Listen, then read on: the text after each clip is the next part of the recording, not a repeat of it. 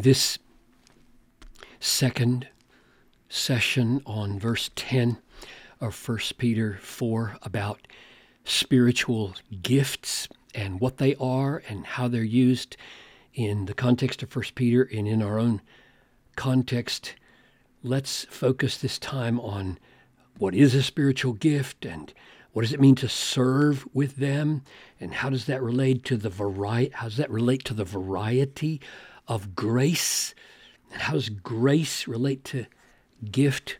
Whole cluster of questions here, and the method I'm stressing is that we just stay right here, instead of going to 1 Corinthians 12 or Romans 12, the other places where gifts are dealt with more fully. Once we've exhausted all we can see here, then we go to those other places and see how we can put things together. So, Father, we want to go deeper now into grace and service and gifting and stewardship. Lord, grant that we, your people, would serve each other better because of what we see here. I ask in Jesus' name, amen. Let's just pick up where we left off. We focused last time on this each here and how remarkable it is that each not only has a gift, but each functions as a steward. And stewards usually are people who are over the members of a household, and this is saying that each of us is over the members of the household, which means that each of us is charged to serve one another. It's a very revolutionary concept of church that blew everything apart in the Reformation, when this idea of how Christians are to take responsibility for ministering grace to each other. It doesn't just get imparted through priests and sacraments. It comes through the use of gifts by service as we steward that grace to each other. Now, new question. What is a gift? By definition here, right here, as we stay with 1 Peter. And here's my effort to put it in a sentence or a phrase: a personally unique, I'll explain that in a minute, it's kind of controversial maybe, unique capacity for stewarding grace to others. So here's where I get that. Each has received a gift. Now use it to steward for each other grace. So what are we stewarding as we serve one another? We're stewarding grace. So grace and gift here are not identical. The gift is the capacity with which we are stewarding grace. So the gifting is the capacity and grace is what we steward. It's like this is the food and this is how we serve it. And each of us has that. And when it says each, that's why I'm saying unique. And I know that may sound odd because you might say, whoa, wait a minute. Isn't teaching a gift? And don't thousands of people have the gift of teaching? So why would you call it unique? Well, what I think Peter emphasizes is that this gifting is not a box to check on a list.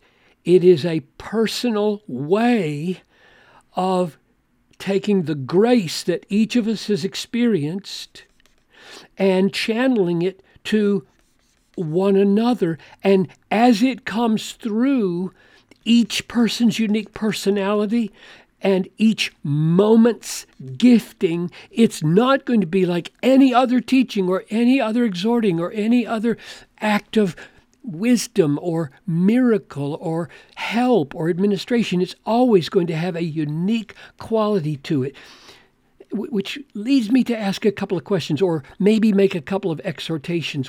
When you think of a gift, having a gift, or say finding your gift, How do you think about it? Do you go to the list and say, okay, is it teaching? Is it administration? Is it helping? Is it mercy? Check, check, check, check the box. And boy, I don't quite fit there. Maybe I'm not on the list. I still think that's not the way to think about it.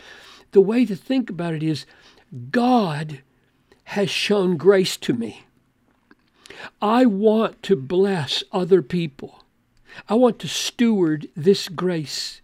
So I am going to do good with this grace to other people. And you know what? Over time, when you try every way you can, you will discover you are gifted at some of the ways and not others, or especially one of the ways. So that's the first thing.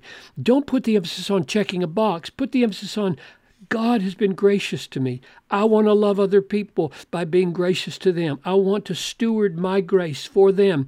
And when you find yourself doing that naturally, over time, you will have discovered God has gifted me with a capacity to help people in a particular way. And then you go for broke with that gift as well as others. And here's a second question I would ask.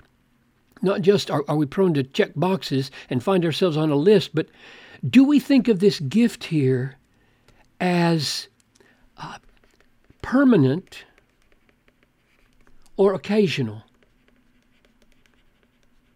That is, when I say, okay, I have the gift of teaching. I've had it for decades. I'll have it till I die. That's my gift. Or do you think, well, wait a minute. In this gathering, in this household, at this time, there may be given to you a gift, a capacity to bless somebody with your words and your prayer that you have never had at another time and may never have again. There's nothing in this text that I can see that would necessitate this gift being only something permanent.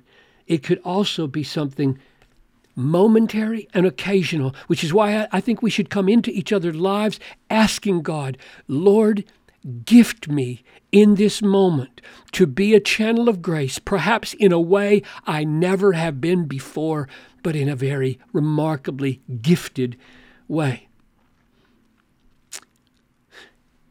Serve. Let's clean this up. Use it to serve. What does that imply? That implies we want to meet each other's needs. When you serve somebody, you meet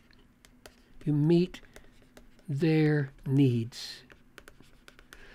Well, when you think about it, this each other here is a lot of people and therefore a lot of needs. And these change in every meeting we get together. Every time you have a different conversation, people have different needs. So these needs are virtually endless. Now, when you think of it that way, then you see how precious this word right here may be, right? We are good stewards for each other, meeting each other's needs as we serve.